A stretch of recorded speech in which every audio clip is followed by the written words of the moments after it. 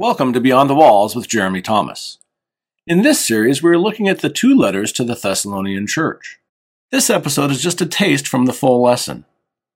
It is a standalone teaching meant as special encouragement for you today. So enjoy this short teaching. We hope you come back tomorrow for the full lesson. Do you have, well, we had a question already, but do you have questions about the rapture, the day of the Lord? I sent out an email. It had several suggested questions if nobody has a question. But, just the term rapture from the Greek word harpazo, used in 1 Thessalonians chapter 4, verse 16, or verse 16, translated as caught up in the New American Standard Bible, refers to a snatching or catching away of individuals who are left alive and remain. So there's really no question whether the rapture is a doctrine that is taught in Scripture, because it is, but it's a question of timing, it's a question of who, it's a question of what, it's a question of where, all these other questions. So are there questions? Yeah, hi Lynn, thank you. Okay, so a few things going on here. So the question and comments are along the lines of, didn't you say that there could be a gap of time between the moment of the rapture and the beginning of the day of the Lord?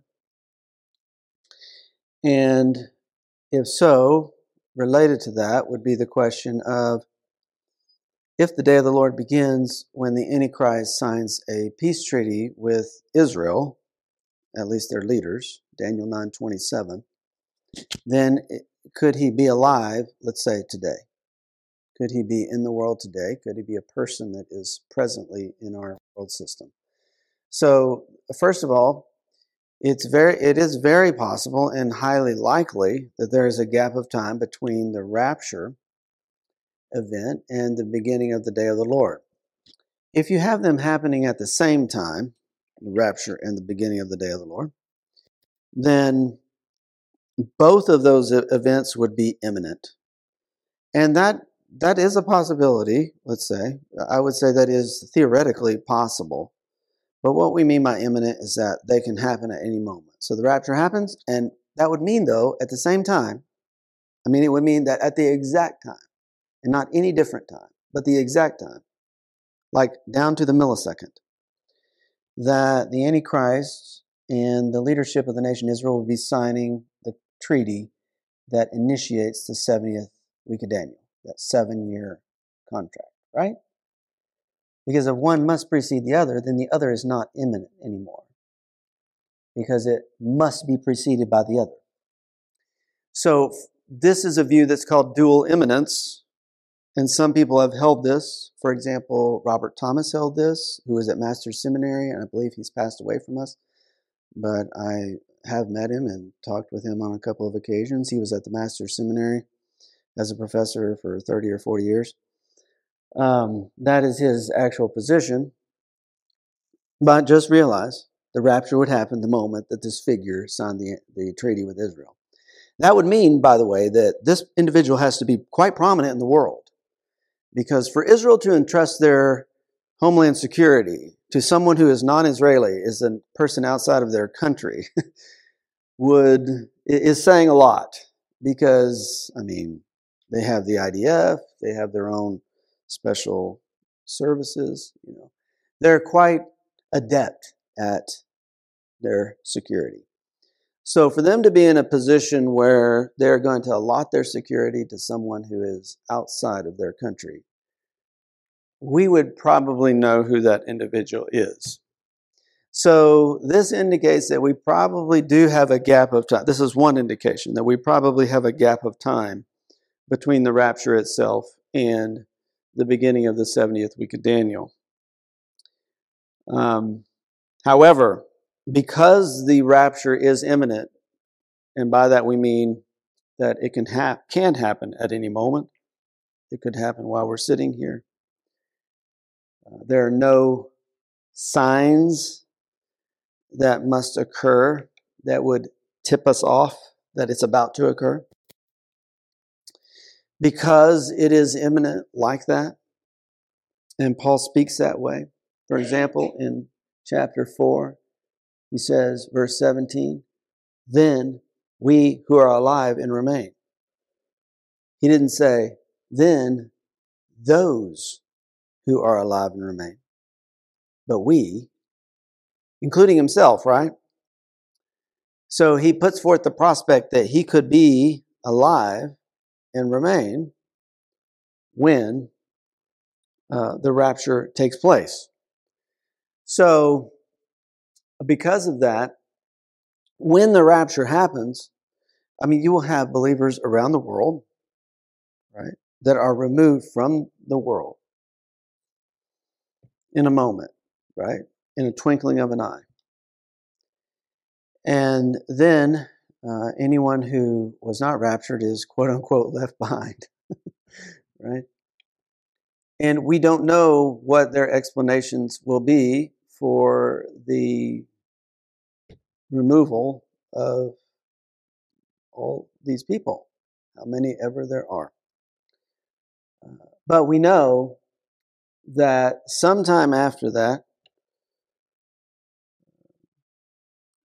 the Antichrist will rise to become a prominent figure, to the point that he has legitimacy among the leadership of the nation Israel and their Knesset to provide homeland security for them. When we read 2 Thessalonians 1, when we read that, what you'll see is that as it goes into the second coming and aspects of the day of the Lord, that it sounds like this could happen in the days that the Thessalonians were living. And the reason it sounds like that is because from Paul's point of view, it could have. Because once the rapture happens, then these things, I would say, are going to follow rather quickly. How much of a gap of time, we don't know. But the way that Paul writes 2 Thessalonians 1, he writes it as if those who are persecuting you, Thessalonians, they're going to be judged. And the description of the judgment is relative to the second coming. So you say, Paul, don't you know it's going to be 2,000 years and all the people who persecuted the Thessalonians are going to be dead? But no, Paul didn't know that. And that is the whole point. Because the rapture is imminent, and because the day of the Lord happens quickly on the heels of the rapture, therefore, he did present it as if the Thessalonians persecutors could have been alive at the second coming of Jesus Christ. Do you follow this? So that is my basic answer to the gap between the rapture and the beginning of the day of the Lord. The day of the Lord does begin, let's just state this, it has two conditions, basically. There's three, but I don't want to get into the third one because it's too controversial and we'll talk about it later. The first condition is in 1 Thessalonians 5, and I call it the general condition. This condition is a time when the world is saying peace and safety. 1 Thessalonians 5, verse 3. While they are saying peace and safety, then destruction will come upon them suddenly like labor pains upon a woman with child, and they will not escape. So the general condition of the world is that it will be a time in which all nations on earth and all peoples on earth are saying, hey, there's peace and there's safety. The second condition is a specific condition, and this is in 2 Thessalonians chapter 2 and in verse 3. In verse 2, this letter is written because they were quickly shaken and disturbed about a spirit or a message or a letter as if it came from Paul, Timothy, and Silas. A false or forged letter to the effect that the day of the Lord has come. In other words, they thought, due to a forged letter, that they were already in the day of the Lord. But Paul says in verse 3, Let no one in any way deceive you, Thessalonians. It will not come, that is, the day of the Lord will not come, unless first the apostasy comes, and then the man of lawlessness is revealed, who is the son of destruction, the one who opposes and exalts himself above every so-called God or object of worship, so that he takes his seat in the temple of God and displays himself as being God. Which is who? Who does that?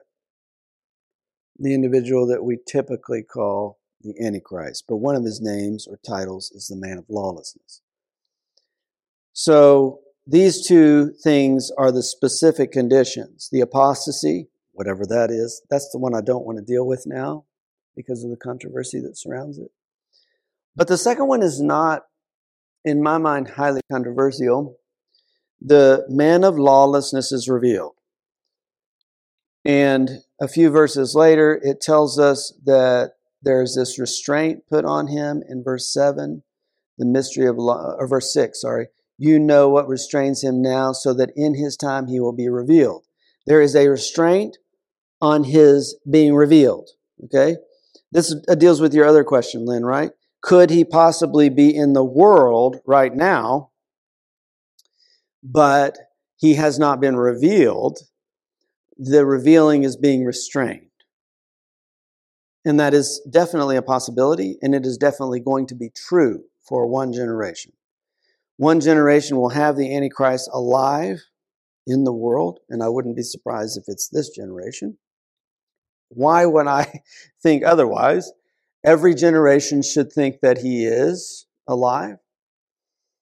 Once the church is removed, then this restraint on his identity will be removed and he will be revealed. Now, my point about why this is not or should not be controversial is because when he signs a 7-year peace treaty with Israel, okay, it's 7 years. It's 2,520 days. It's 84 months. This is not that complicated. If someone signed that type of treaty with the nation Israel and they entrusted their homeland security to him, his identity would be revealed. I mean, unless it just occurs in, some back room and nobody knew about it and it wasn't announced publicly through CNN or whatever. But the point is that it is hard to imagine that could occur and nobody would know about it. So if that were to occur, you have a condition in the world where you have the man of sin or lawlessness revealed, right? And the irony of that situation is the first seal in the book of Revelation. So Revelation chapter 6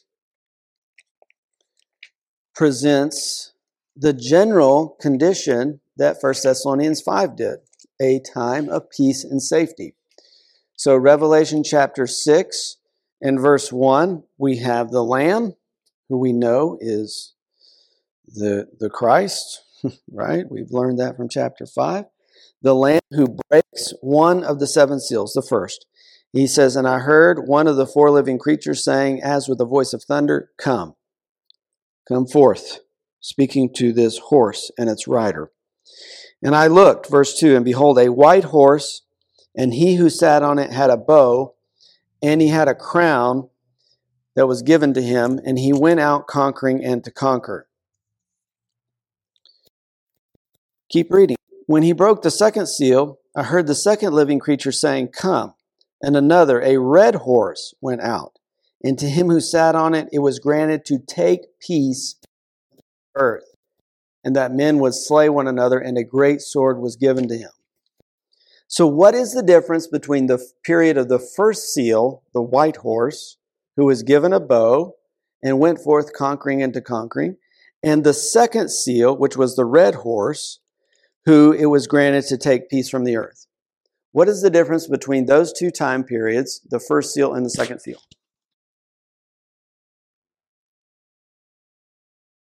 That was Walford's view, actually. Walford held that the first seal was actually 3.5 years. I felt this to be one of his weakest points in all of his theology, considering he was the greatest prophetic scholar of the 20th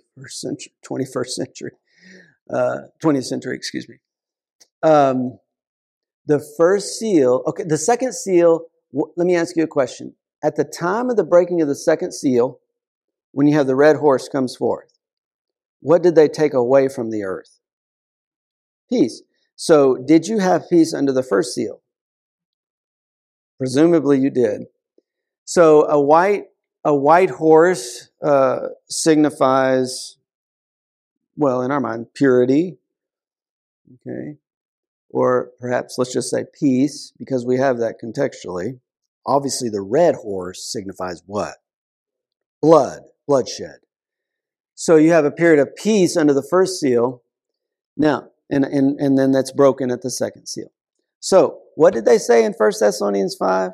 When they are saying peace and safety, do we have a period of peace at the first seal? Okay, yeah, exactly. So that is why I am connecting, okay, the beginning of the day of the Lord with the first seal. Because the world is saying peace and safety, we finally got it.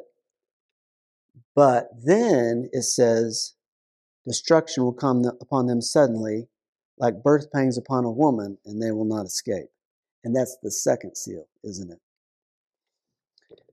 Okay, do you follow then? Why I'm saying what I'm saying. You don't have to agree with me. I don't even care. I just care that you agree with God. Whatever he says. My question is, so the rapture has to happen before that, okay? The rapture has to happen before that. I mean, in 1 Thessalonians chapter 4, 13 through 18, you have the rapture. Then after that in chapter 5, separate topic. Remember, it's a peri-day, so separate topic, the day of the Lord. It happens after the rapture. If it doesn't happen after the rapture, why didn't Paul reverse the order? Why did he talk about the rapture in chapter 4 and the day of the Lord in chapter 5? Why didn't he go like this and switch it and talk about the day of the Lord first and then, the rapture of the church after, or something like that? Or why didn't he talk about them as if they were the same subject? But he doesn't, because chapter 5 begins with the peri-day, which means now concerning. And it's a shift of topics. And I think I showed you that in 1 Corinthians 7, 1 Corinthians 8, 1 Corinthians 10. Repeatedly, whenever Paul wants to change the topic of discussion, he'll use peri-day to do that, to indicate, okay, I'm talking about something different now. So the rapture and the day of the Lord is something different, and he put rapture before the day of the Lord. So all these things put together, the rapture happens first. Paul suspected he could be alive when it happened. We who are alive and remain. Sometime probably shortly after that, because of 2 Thessalonians 1, the day of the Lord would have begun. And those who are persecuting the Thessalonians, he says, hey, Christ is going to exact judgment on them in the day of the Lord. Okay? So those are the basic answers to the question, but I really took my time on that because I really want you to understand this. There's only one time when you have the general condition of peace and safety, okay, which is the first seal. We just looked at that, a period of first peace and safety. And when the man of lawlessness is revealed, which is when he would sign the covenant with the leadership of the nation Israel, Daniel 9:27. The only place where those two coincide is the very first seal. That's the only place. I don't know of any other place where nobody knows who the Antichrist is, and there's a period of peace and safety. If you can come up with one, I'd love to hear it. I mean, I would consider anything. The thing about prophecy is it's not always easy, right? If you look at the Gospels, they say that about 25% of the Bible is prophecy. And about half of those prophecies were fulfilled at the first coming, and the remaining half will be fulfilled in connection with the second coming. Yet some of the things that were fulfilled in the first coming, the Jews didn't exactly expect. They were a little surprised about how it was fulfilled. So there can be some things in our future understanding of prophecy that we don't maybe quite have worked out. So I'm doing the best I can to work it out. That's what I'm saying. But my words can't be, the final word. Thank you for listening to this lesson from the epistles to the Thessalonians. Jeremy has a companion book to this study available on Amazon for purchase. You can find the link in the description below. You can also find out more information on Jeremy's website, beyondthewalls-ministry.org. We thank you for joining us today, and we hope that you found this lesson useful, informative, and encouraging. Because our desire here at Beyond the Walls is for you to grow in your faith, your love of God, and therefore to have a more joyful, abiding life in Christ.